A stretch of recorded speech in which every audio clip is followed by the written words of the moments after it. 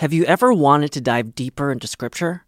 If so, you're in luck, because every day there's a new Scripture reflection from the thoughtful staff at America Media, thinking through big questions together, like, what do Catholics believe about guardian angels? And what can Gen Zers take away from the Gospels? If you're already a subscriber, you can access these reflections in your email inbox or on our website. If you'd like to become a digital subscriber, it's easy to do. Just visit americamagazine.org/subscribe, and you'll have full access to America's Scripture reflections.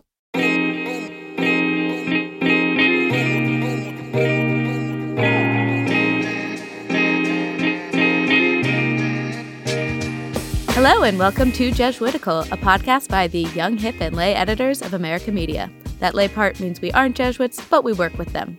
Join us each week for a smart Catholic take on faith, culture, and the news, often over drinks. I'm Ashley McKinless, and I'm joined by Zach Davis. Great to be with you, Ashley. Yes, it's great to be with you, and I hear you've been doing some new reading. I finally lifted up my nose from Pride and Prejudice. I've been getting super into whether or not Elizabeth and Mr. Darcy are really going to get together. I'm dying to know. Yes, and you were inspired to do this reading by our guest this week, who is Hayley Stewart. She is a self-described Jane Austen evangelist, and her new book is Jane Austen's Genius Guide to Life on Love, Friendship, and Becoming the Person God Created You to Be. Yeah, this was a really fun conversation. I have never read any Jane Austen, which is in contrast to you, I know. Yes, no, I haven't read all of her works, but I think all but like two. And I've read Emma and Pride and Prejudice more times than I can count, seen all the TV remakes and movies. And so this was a very fun conversation for me to have because I had never really connected it to my faith in any real way. But Hayley makes the case for it. Yeah. And, if you are like me or the way I was before I read Pride and Prejudice and haven't read any Jane Austen, this is still a good conversation. Hayley's a super smart person, got a lot of interesting things to say. And we try to make the case for why Jane Austen is really like a guide for life. Mm-hmm. And you'll be able to get some of that just from this conversation. Yes, including life in the world of dating apps. Yes, what would Jane Austen say about Tinder? Yes, but before that, in Signs of the Times, we are going to talk about the arrest this week of Cardinal Joseph Zen in Hong Kong. And then in As One Friend Speaks to Another, we're going to talk about Zach's new venture in altar serving. But before that, we should mention that our guest this week also provided us with a drink recommendation. Yes, so Hayley's husband distills whiskey, which is super cool. He creates the original Texas whiskey called Balcones, and so we picked up a bottle in Brooklyn where you can buy it. Yes, so we are drinking the original Texas whiskey, as you said, Ashley. So thank you to Hayley and her family. Cheers. Cheers. Good stuff. Don't know if I've ever had a Texas bourbon. Me neither. First and best. All right. Before we get to this great show, we have a few words about our sponsor this week. So I think that we're finally past the last frost here in New York, which means it's time to start getting my garden in order. Yes, so you are a rare New Yorker who has a backyard. Yes, it's not, I'm sure if you are not a New Yorker and came and looked at it, you probably would not describe it as a backyard, but it is an outdoor space that I'm very happy with and proud of. But it's like really hard to grow things back there. Especially edible things. Yes, I've got buildings like blocking the sunlight that I might get. But we've had some success in the past with growing a couple peppers and tomatoes. But I want to get a little better at it, which is why I've been checking out How to Grow Anything, Food Gardening for Everyone on Wondrium. Yes, this is just one of the many wonderful audio and video courses that are available on Wondrium. Some of them, through the great courses, are taught by the top university professors. There are also documentaries to help explain the world around you and so much more. Yeah, so with How to Grow Anything, I'm looking at, how to set a good foundation in your garden, planning for success. And the instructor does a really good job of, speaking both to audiences that, might have acres of land, and also maybe just have a couple urban planters, which is more where I'm at. And, giving some low maintenance gardening tips, because I'm also about that. I'm not going to be able to quit the podcasting job and commit myself full-time to gardening, although that sounds nice sometimes. Yeah. So like the Jesuits, Wondrium meets you where you are, wherever you are in your learning journey. So that's why we want you to also sign up for Wondrium. And if you sign up now through our special URL, you can start with a free trial when you sign up for the discounted annual plan. Go to wondrium.com/jesuitical. Don't wait. That's WONDRIUM.com/jesuitical. And now we've got Signs of the Times, the part of our show where we sift through the Catholic news of the week so you don't have to. And this week we are talking about the case of Cardinal Joseph Zen, who was arrested in Hong Kong this week.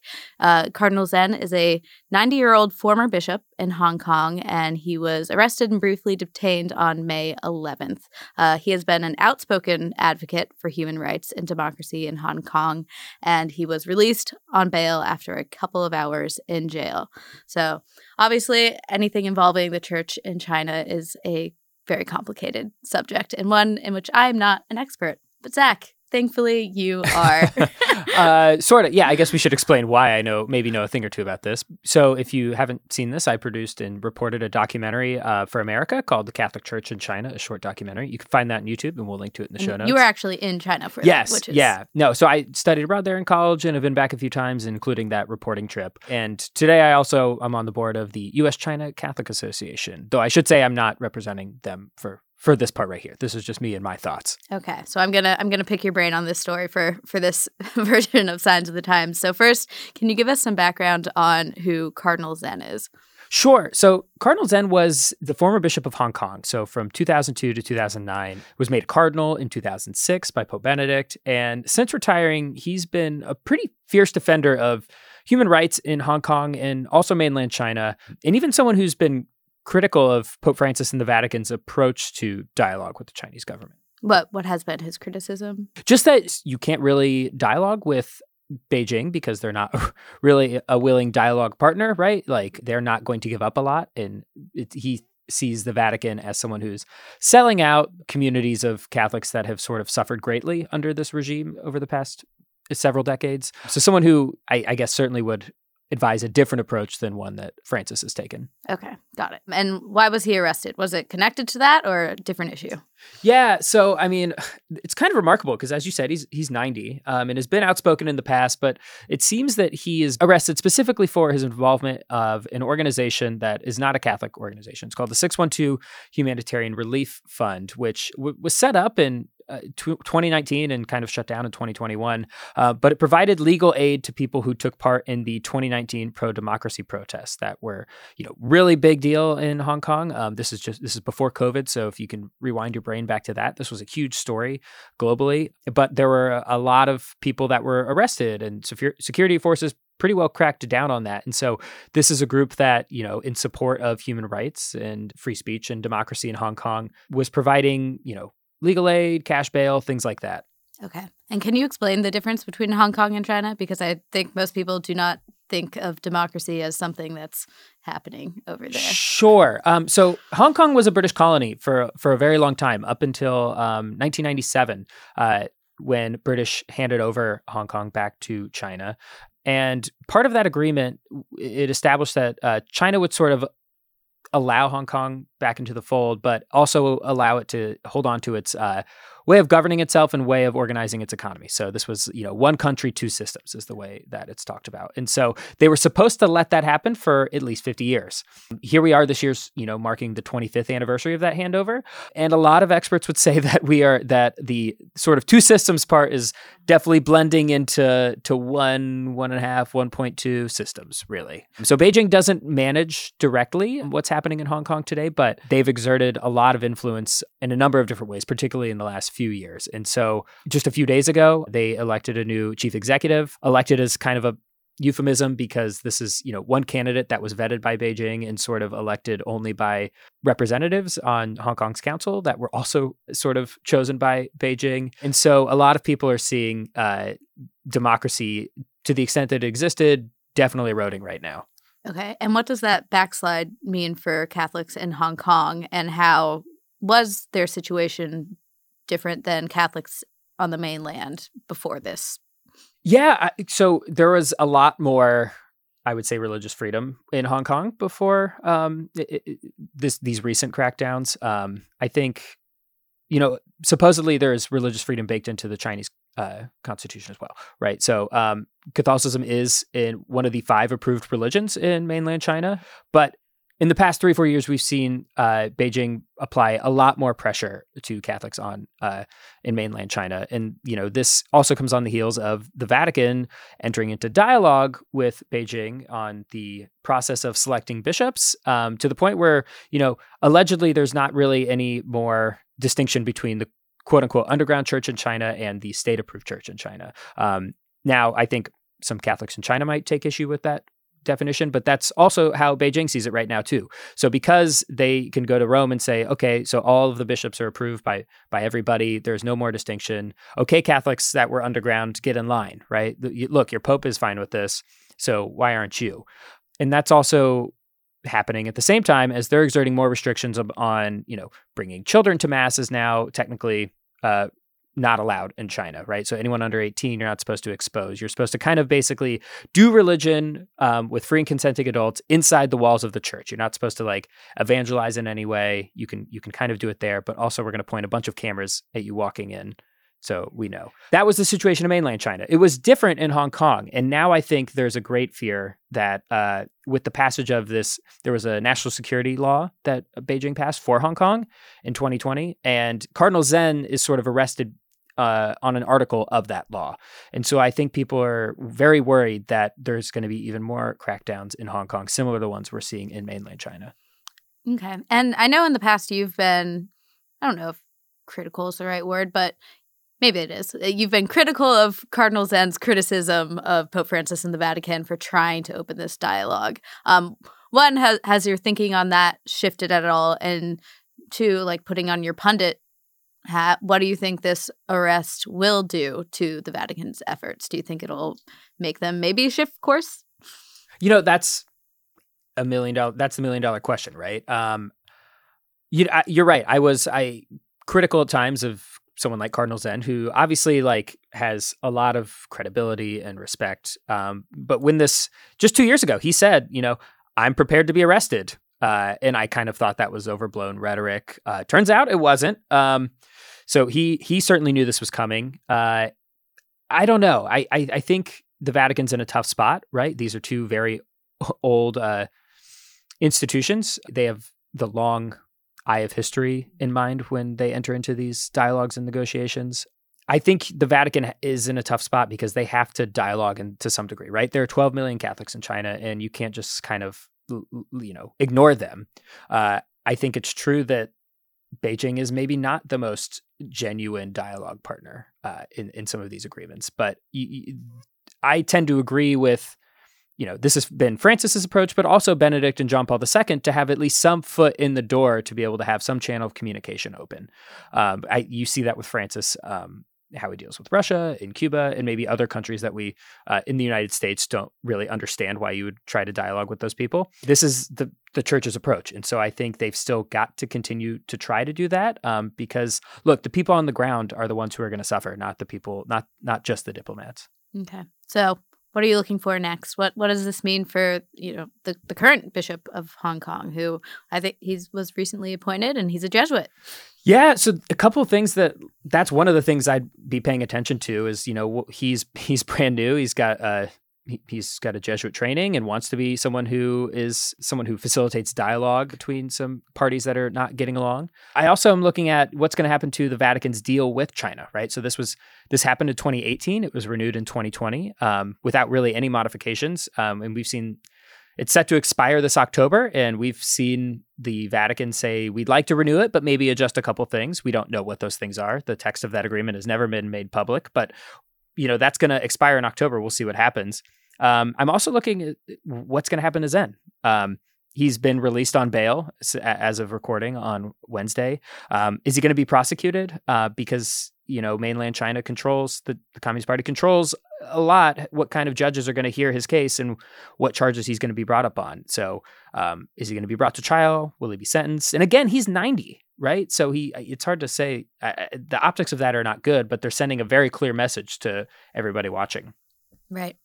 All right. Well, I know I've made fun of you in the past for calling yourself a China expert, but you've proved yourself worthy of the title. Well, it's a really complicated situation, and would just echo maybe some prayers for all the people there. And we will certainly keep our listeners updated on what happens next.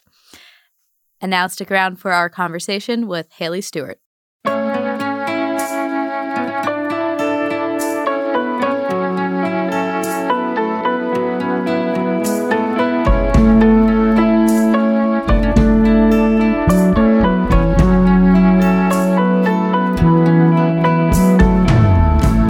Joining us from Waco, Texas is Haley Stewart. Haley is a writer, speaker, podcaster, and the author of the new book, Jane Austen's Genius Guide to Life, on love, friendship, and becoming the person God created you to be. Welcome back to Jesuitical, Haley. Thanks so much for having me. Thank you for being here, and congrats on the book. Most importantly, congrats on finally getting Zach to read some Jane Austen. Yes. All right. This is my first time. I read to prep. I read Pride and Prejudice. That was my fantastic goal. So, but I'm ready to read the rest of them. So okay, Zach, this is what I live for. Like, I can't tell you how happy it makes me when people are like, you were really pumped up about Jane Austen, so I decided to try it, and now I'm in it. I am in the whole thing. That you were like the great evangelist. Well done. Yeah. But and Ashley's read a bunch of this before, right? Yes. Oh, I've probably read Emma like 3 times, but I had not read Persuasion. And so after reading your book, I didn't want to read the Persuasion chapter because I didn't want it to get spoiled. So then I went and read Persuasion, which I absolutely loved. Ooh, fantastic. Sometimes I think that one's my favorite, but just can't you describe how she's 27 and basically facing spinsterhood, and so I could relate as a single 31-year-old. I think for 27 back then would have been like even older now. So 27, so ancient. You know, her decrepit 27-year-old self. So funny.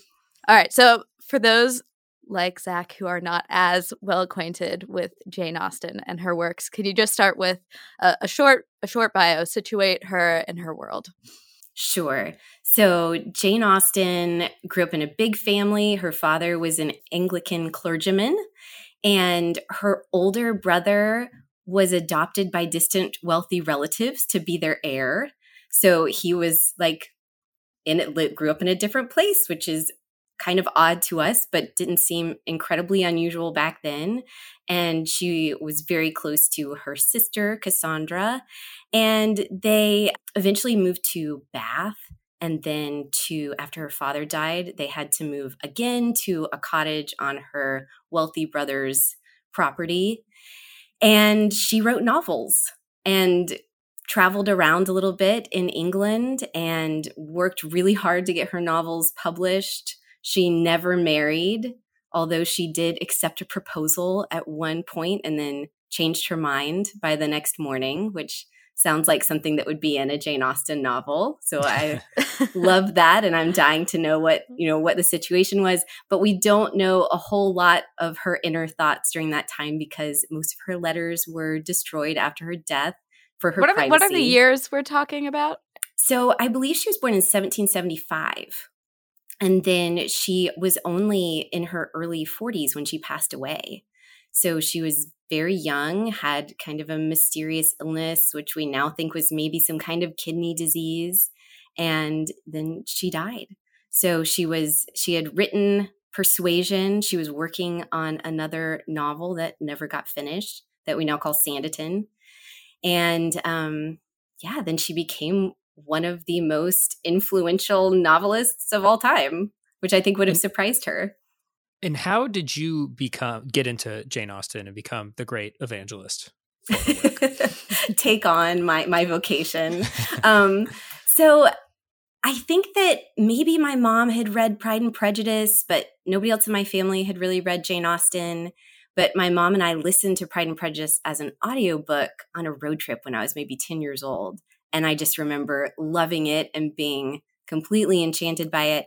And then I grew up in the golden age of the 90s films. There was a really great Pride and Prejudice, a really great Sense and Sensibility. And so my family watched all of those movies, and it just became like part of our family culture. So I just, at that point as a kid, I just loved the characters and the stories and the worlds that she created. And then I kind of started to dive deeper into her novels in college because I got to take a great class with just there were 4 students, and we were doing a reading course with a philosophy professor, reading Jane Austen's novels as a moral philosopher. What can she teach us about moral philosophy, which was so fun. And then I've just been thinking about her as a moral philosopher and as someone who can show us and help us come up with good questions about how to live our lives and what makes someone a good person, and whether there's hope for people who are very flawed, there's any way to become a better person. And then what that has to do with our faith as well. You cite a story in a bookshop at the beginning of your book about, I believe you refer to this guy as Green Polo guy. Yeah, Green Polo guy. Who had said something about, he didn't really get why she was so popular. It's just kind of fancy balls and estates and things, which reminded, I think someone today might ask, is Jane Austen really just like the original Bridgerton, or what makes her more interesting or different than maybe some of our other cultural I don't think anyone is fascinations? calling Bridgerton a source of moral philosophy. Yes. No, I don't think so. So, yeah, I think that Austen does have something more to offer. Although I do have a lot of hot takes about Bridgerton season 1's moral philosophy and ideas about human sexuality and marriage, but we're going to stick with Jane today. But I think that there is this sense, especially for folks who haven't read a lot of Austen. I saw this hilarious review of Pride and Prejudice that was like 1 star. It's just a bunch of rich people going to each other's houses, which is hilarious and like kind of true, but obviously not all there is.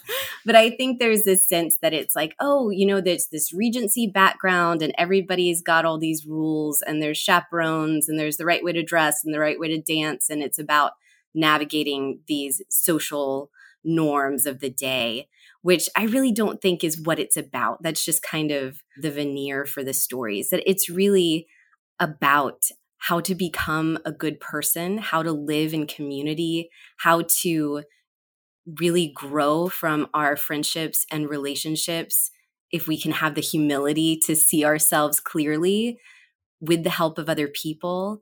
And so I think that for Austen, she doesn't include, at least not very many, true villains or angelic characters.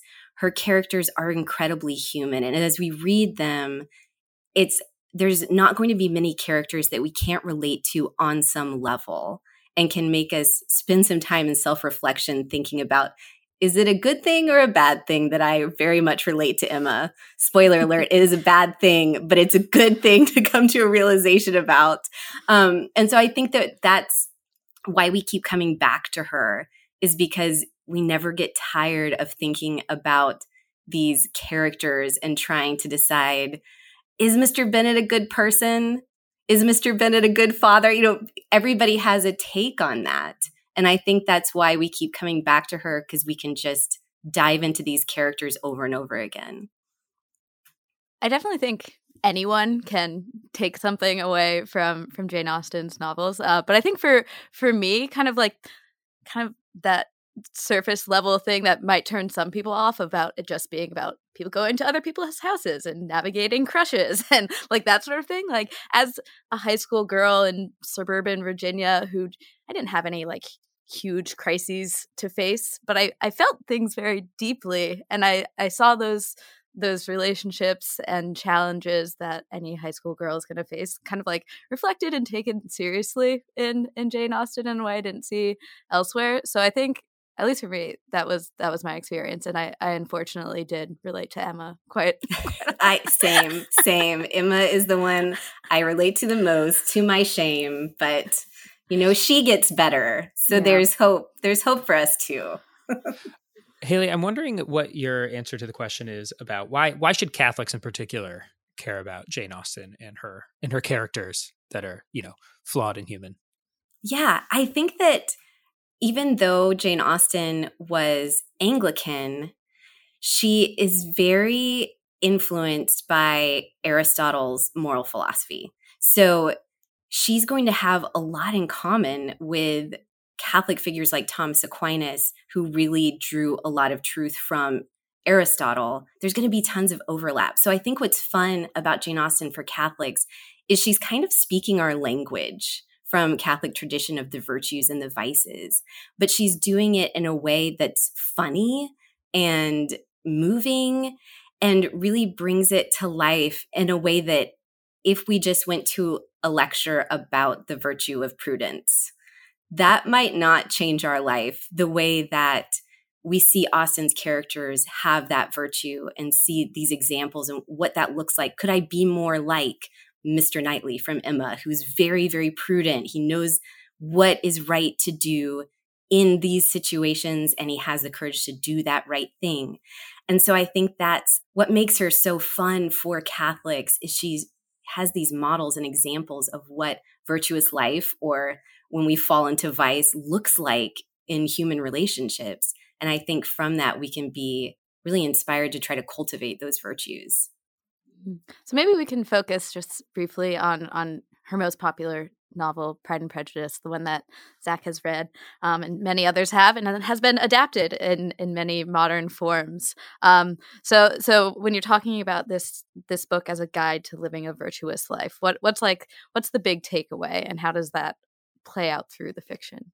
Sure. So in Pride and Prejudice, it's such a great example of how sin clouds our vision, like really blinds us and keeps us from seeing. So our two main characters, Elizabeth Bennet and Mr. Darcy, both to some degree are blinded by their pride. Their pride is getting in the way of them seeing reality, from understanding other people. And so we see them make all of these mistakes due to their pride. And then because of their relationship, which is, it's kind of an enemies to lovers sort of situation, but as they get to know each other and interact with each other, they show each other that they are flawed. You know, Elizabeth Bennet did not realize that she was very judgmental and very prideful until she is interacting with Mr. Darcy. And he doesn't realize how arrogant he is until she points it out.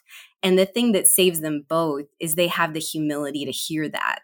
They have the humility to face the truth and then move forward in cultivating that virtue.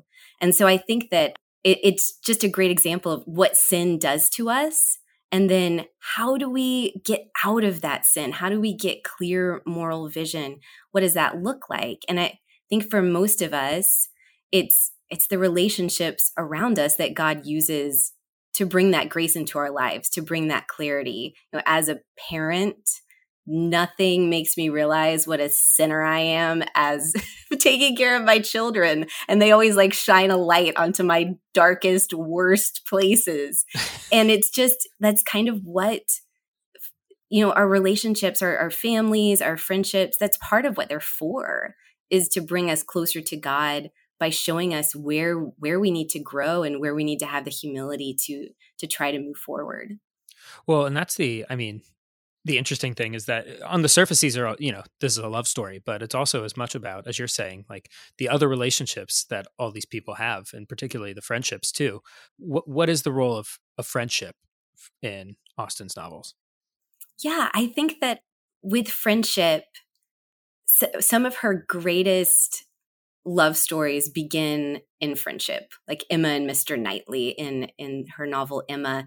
They're very good friends first, and their banter and their back and forth. There's very much this iron sharpening iron kind of situation. I think that's what she sees in these good friendships, is this desire for the other person to be able to grow, and this affection and care for that other person, even as they are, before they've made that growth, that there's this support and care and desire for good things for that person. And so I think in each of her novels, you can see these friendships, or you can see, I think in Persuasion, I know, Ashley, you've read that one recently, poor Anne Elliot is very lonely. You know, we see what it's like and we experience with her. And I think we can all relate to her being on the outside, looking in and feeling like you don't have these close friendships. And she does have a couple, and one of those friendship grows more during the novel. But I think she's very good at showing how our families, our brothers and sisters, parents, our friendships, even just our neighbors that aren't close friends, are all really important parts of our community that can help us to grow, and that we owe something to, that we do owe our time and energy to learning to love other people. Yeah. You mentioned how, often there are characters whose vision is clouded by pride, and they need to grow in humility. But often in the books, the turning point of the novel is humility coming through a moment of humiliation or real deep pain. So that's when I say I relate with Emma. In her story, she is this rich, confident, selfish woman.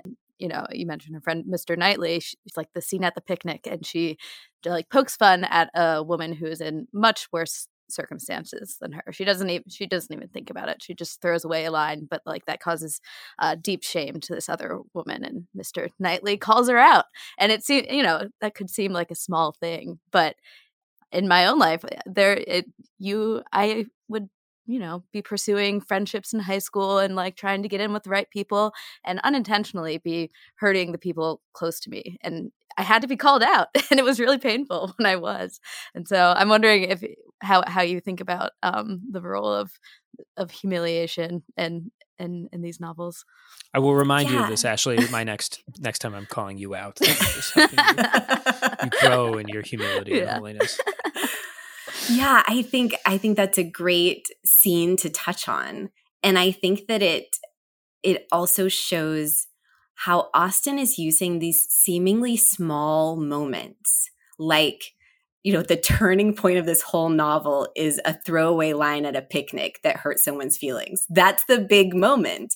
And yet, as you said, that is true in our own lives. I think that's what makes Austen such a genius as a novelist, is she's able to make these seemingly mundane, smaller moments of our lives. She shows the importance of them, because that's really what our lives are made of. And most of us are not going to be out on the battlefield or in courtrooms or, these dramatic moments in rooms with powerful people. Most of us, we're going to have days at a picnic where we're irritable and we say something and we realize that was really cruel, and how do I make it up to that person?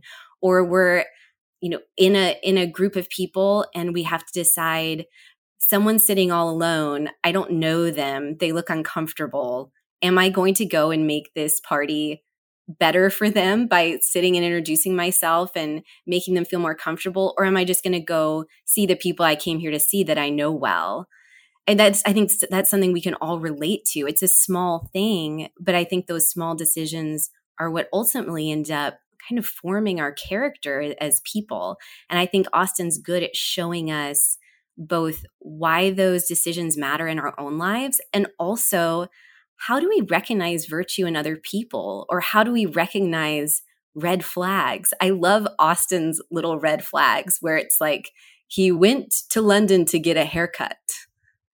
To his shame, it's like a little detail, but it's you're supposed to know something about him from this little detail. And I think in a lot of times in hindsight, we look at relationships and we think, oh, I should have known, look at all these little things, but it's hard to notice in the moment. And I think Austen's observance about people and how they work and what we can tell about the human soul from these little decisions, she just does such an amazing job at helping us explore that. And I think there's something deeply holy about that too, right? Just the act of paying attention and imbuing these small things with great drama and great importance I know Saint Teresa is someone important to you, but that's, part of her whole spirituality too, right? Is doing little things with great love. And it's not always that we do the little things with great love. Sometimes we do them with great indifference or great malice even. And they end up having these catastrophic things. And that was, especially as I was just reading the beginning of Pride and Prejudice for the first time, I'm like, oh, nothing is really happening right now. Yet it's such a like, it's so fun to read still. Even when there's like seemingly nothing going on and there's like the pieces are all being set. I absolutely loved that about my, first interaction with Austen. Yeah, I think one kind of tying into what you're saying about the ramifications of these decisions, at the beginning of Pride and Prejudice, you discover that Mr. Bennet, who's a very likable father, I mean, he's so funny. I feel tons of affection for Mr. Bennet, but none of the bad things in this book would have happened if he had just planned better for his family. He was lazy about planning financially for his family. He just knew there was potential disaster ahead, but wanted to read in his study instead of be bothered with figuring out how they could save some money for a rainy day ahead. And then we're stuck, like, that's what throws us into the novel. And so it's just this small flaw. He's not a monster. He's not a terrible person, but he was lazy about taking care of his family. He wasn't really fully living out his vocation with the love that he needed to. And so I think those are the sorts of interesting things that as you dive deep into it, you see these ramifications. It doesn't mean he's horrible, but it does mean that he's flawed, and we can all relate to that. Yeah. So as we've been talking about, these books are not just love stories, but they do have love stories and weddings. And so, your book is A Genius Guide to Life, and I assume you mean life today. So what would Jane Austen say about kind of the current dating scene and courtship and romance in a world where it's dominated by apps? Oh, goodness. That's such a great question. And I don't even know. I mean, I think that Austen, the way that she has conversations, the way her characters have conversations, they are often really getting at the heart of things. They are talking about deep things in the midst of very normal daily life. And so I wonder if she could critique just the superficiality of the mediums that we have for getting to know people. Because I think that for her, being grounded in your community is a great virtue. And I think that maybe Emma is the best example of that, where selfish protagonist Emma has to learn to appreciate these people in her little town and learn to have compassion for the way other people feel and experience life. And so I think that requires this kind of virtue of stability, almost like a Benedictine virtue of stability. I'm committed to this community of people, whoever they are. And so I wonder if that's one thing she would critique about this kind of mobile, superficial dating scene in isolation that we've created with different apps and things that can turn out really well sometimes. But as mediums, are they flawed just because of the way that they are, that we're not connected the same way? And I think just in terms of all the first impressions that you have to make that are totally clouded by Pride and Prejudice, when you're swiping, I feel like it would be impossible for someone to even grate on you so much that you have a conversion of heart about how you think about them because they've been disposed of in half a second. Right. So as you're saying, even being totally uprooted from that whatsoever, you don't have a chance to grow at all, I think would be something I think too is really interesting. Yeah, no, I think that is a great point, that our society is very much a society of first impressions now. And in, I think, almost all of Austen's books, there's a moment of being kind of undeceived about either yourself or somebody else, where you realize, oh, that's not who I thought they were. They're actually not an arrogant monster as I assumed, or they are an arrogant monster and I didn't realize because they were so flattering to me. And so I think that is something that she likes to explore in her novels, is how can we tell who someone really is just on the surface? How often are we wrong about someone and need to take more time to get to know them? So I think that's a great point, Zach. If Jane Austen were writing today, what would be the most common red flag in our dating world? Oh, yeah, that's a good one. Like the small thing that I think often what she points out about these men that she wants us to notice these small red flags for, I think it's these little moments of selfishness, which I think is also something that, any friend of mine who's in the dating world, that's probably my number one advice is like, don't get involved with a selfish person. Not that people can't grow, but that can be a very difficult road to be on. And I think that that's what she would say to look out for is this person most interested in how others perceive them and getting their desires met? Or is this person a very others-centered person, like, say, Mr. Knightley and Emma, who seems very aware of others' needs and very eager to sacrifice, make little sacrifices for other people? That's my best guess. I'd love to hear her take, though. I'm going to offer one. In an era where most men are like not super emotionally available, if a guy is too emotionally available, like Mr. Wickham, that was big red flag for me. Ooh, oversharing. He was oversharing right away. Mr. Wickham overshared a lot, and I was immediately like, this guy is very sus. Yeah, no, that's such a great point. And Elizabeth perceives it as like, oh, he's confiding in me because I'm so special. Mm-hmm. It's like, that's just what he wants you to think. Mm-hmm. No, that's a great point. I love that. Yeah. And so Jane Austen was ahead of her time in the like judge your person by how they treat their waiter at the restaurant. Absolutely. Yes, I think that's definitely true. To follow the gender line a little bit, I'm wondering why is it that boys and men avoid Austen, and why haven't they been reading her, and why this is an obvious question. I could probably talk to this too, but why should they? Yeah, no, that's a great question. I have thought about this a lot. I've had so many conversations about this, so I'm excited. It's not an imagined thing, right? It is like... Right, no, it's not an imagined thing. And I think part of it is due to the film adaptation's presentation of the stories, which there's some good ones, there's some bad ones, but they all do play up the romance side of it and kind of downplay some of the other ideas to some degree. I mean, you're making a film adaptation, and it's going to lose some of the story. But I think that's part of it, that it then Austen becomes kind of lumped in with like chick lit romance or something like that. And she's great at romance, but there's a lot else that's there. So I think that is how she's perceived and why some guys don't ever give her a chance. But I think the other piece of it is that maybe guys don't know that she's funny. She's so funny. And I think that's maybe she's perceived as this like very serious, somber, like spinster authoress kind of situation. And I remember when my husband started reading Jane Austen, he just couldn't believe how funny she was. Mm-hmm. He's a trail runner, so he would listen to Austen audiobooks while he was running, and he'd have to like stop and catch his breath because he was laughing so hard at these characters. And so I think that's something we forget to tell people is you're going to like it. It's really funny. It's not boring.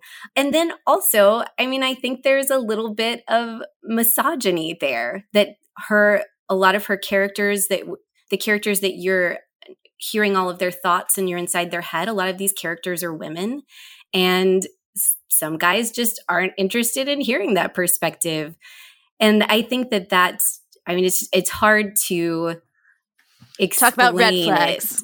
Yeah, it's hard to explain it and not mention that has to be a piece of it. And what's interesting is you've got, G.K. Chesterton loved Jane Austen. C.S. Lewis loved Jane Austen. Anthony Trollope loved Jane Austen. Cornel West loves Jane Austen. He loves Jane Austen. And so it isn't that men don't like Jane Austen. I think that men don't try Jane Austen is the problem. I'm curious, Zach, like what, if anything, did you think of Jane Austen before this? It was part like, oh, this is a book I feel guilty for having not picked up. Mm-hmm. But also it's probably like a little bit like Downton Abbey, Bridgerton, which is not like, has not typically been the world I like to like inhabit and live in. But But because I'm like definitely not allergic to romance stories. If anything, that's like my genre. But I definitely, I don't know, thought like, oh yeah, this is not a book that men typically read. But turns out, like, I don't know, it's so good. It's so funny.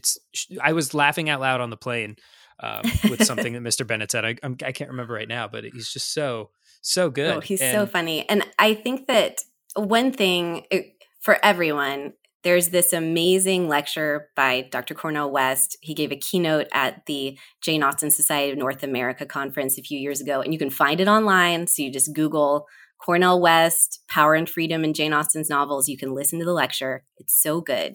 But one of the things he points out is that Austen isn't just good at writing female characters. She's very good at writing male characters in a way that most male writers cannot write male characters that are complicated and female characters that are as complicated. And so that's, I think, one thing that maybe we don't tell guys is there's also really great male characters in these novels. And there's going to be just a lot to think about of how people are supposed to behave. And I think that's kind of what she's getting at is what is the right way to act to other people? And what does that say about us? How can we do better?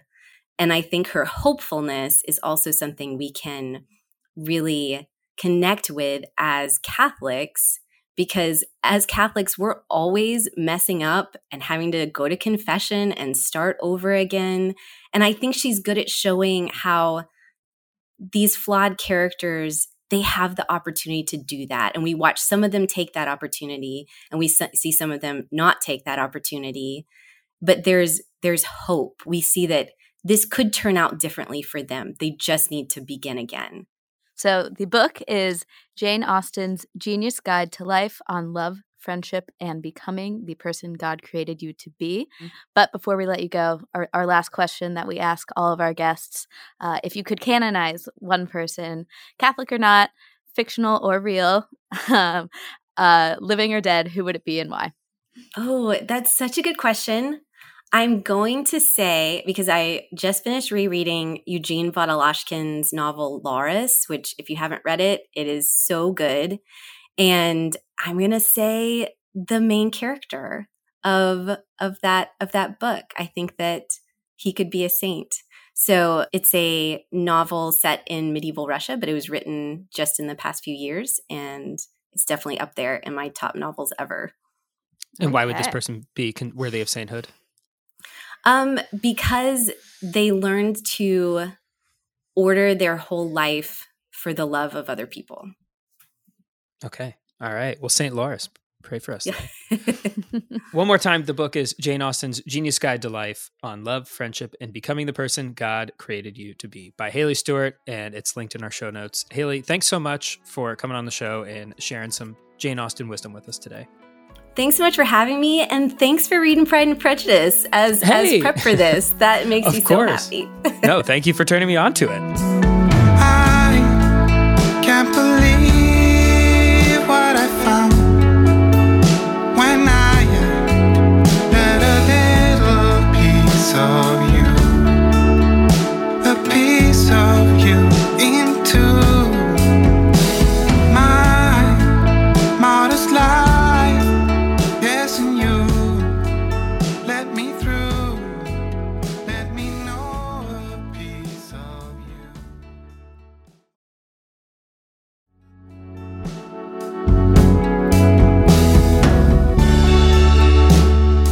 And now it's time for some housekeeping. What do we have this week, Zach? Want to remind people one more time, just kidding, we'll do it again. But we're going to Italy this fall, and we want you to come with us. Again, we're going to Rome, the Vatican, Assisi, Tuscany, and more. And it's from September 17th through 28th. Sounds like a lot, but it's only 8 work days. Yep. So that includes weekends. If you're counting your vacation days, like a lot of us are, that's important to note. Signups are still rolling in. We're welcoming new people every week, so it's a good time to register right now. And I just want to say one thing, because I've been asked this question on both fronts. People have come to me and said, "Am I going to be the only old person on this trip? am I going to be the only young person on this trip? The answer is no. We've got a very cool group coming together right now, and we are friendly to all generations, young, hip, and lay, young at heart, hip at heart, and lay at heart. So sign up. We really want to see you on the trip. Yep. We will have that information in the show notes. And now we have As One Friend Speaks to Another, the part of our show where we talk about where we're finding God in our lives this week. And Zach, you have recently taken up a new ministry at our parish. Yes, I feel weird talking about it after only having done it 2 times, but this is probably a good time because it's very fresh and my humility is being tested every time I do it. But I've recently started altar serving at our parish. That's right. As an adult man, so it has a different name at our parish. You're a master of ceremonies. Am I correct? Yes, and we have a pretty high liturgy, I'd say. So it's pretty involved. There are bells and smells. A lot of incense. You have underlings. Underlings is not. I don't think that's not the term. Official term. Okay. No, but I did this past week serve with 2 other altar servers who were I think they were Lucifers, is the light bearers. They which is I always thought was weird. They called it that. But yeah, it's been interesting because I never really altar served as a child, and so it may look like I know what I'm doing, but I very much do not. And so what I just wanted to talk a little bit about, what it means to kind of get involved in a ministry at this point in our lives, and also some things I've been learning. Like so this past week, they paired me with a couple of, I'll just say, around 10-year-olds who clearly knew what they were doing much more than I. And I was reminded of St. Ignatius going back to grade school to learn Latin as an adult. Yes, I was in the pews and can confirm. It looked a little funny that, thank you. What would you grade me, by the way, my performance? Yeah, I'm going to say B-. I think that's very honest. Yeah. There were...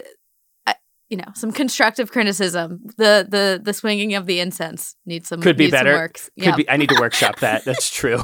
I know. I never know if it's 2 or 3 that you're supposed to when you're incensing everybody. It's either 2 or 3.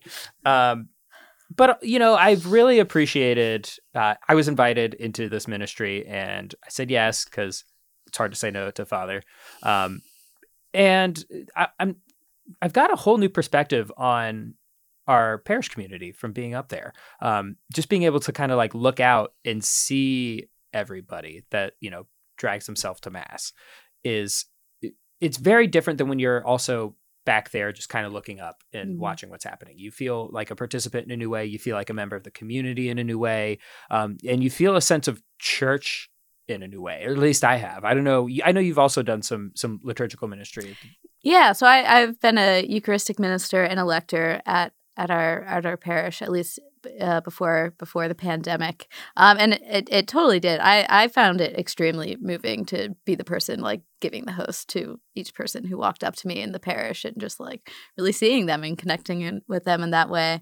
But at the same time, I'm someone who doesn't like to be in front of a crowd, so I was also competing with these conflicting voices in my head that are saying this is good, you're serving the community, and oh, this isn't about you, this is not a big deal, anyone can do this, and oh, I'm kind of embarrassed because I just messed up that reading. And so having all of that in the context of trying to be present at the mass was a new experience for me.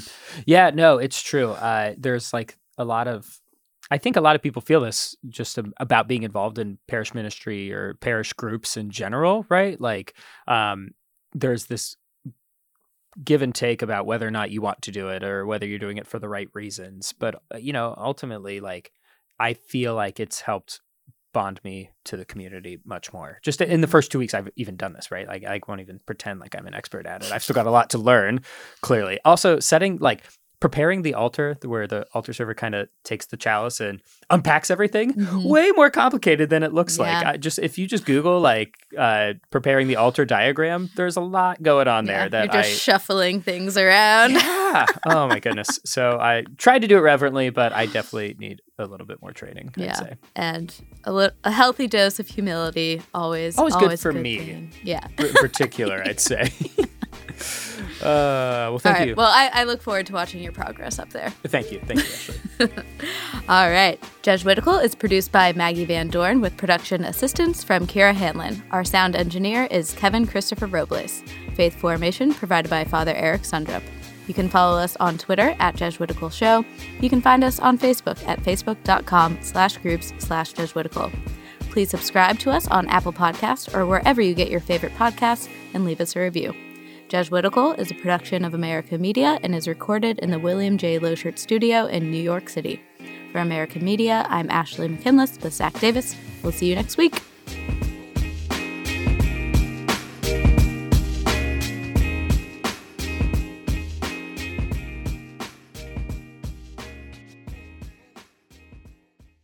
Have you ever wanted to dive deeper into Scripture? If so, you're in luck, because every day there's a new Scripture reflection from the thoughtful staff at America Media, thinking through big questions together, like, what do Catholics believe about guardian angels? And what can Gen Zers take away from the Gospels? If you're already a subscriber, you can access these reflections in your email inbox or on our website. If you'd like to become a digital subscriber, it's easy to do. Just visit americamagazine.org/subscribe, and you'll have full access to America's Scripture reflections.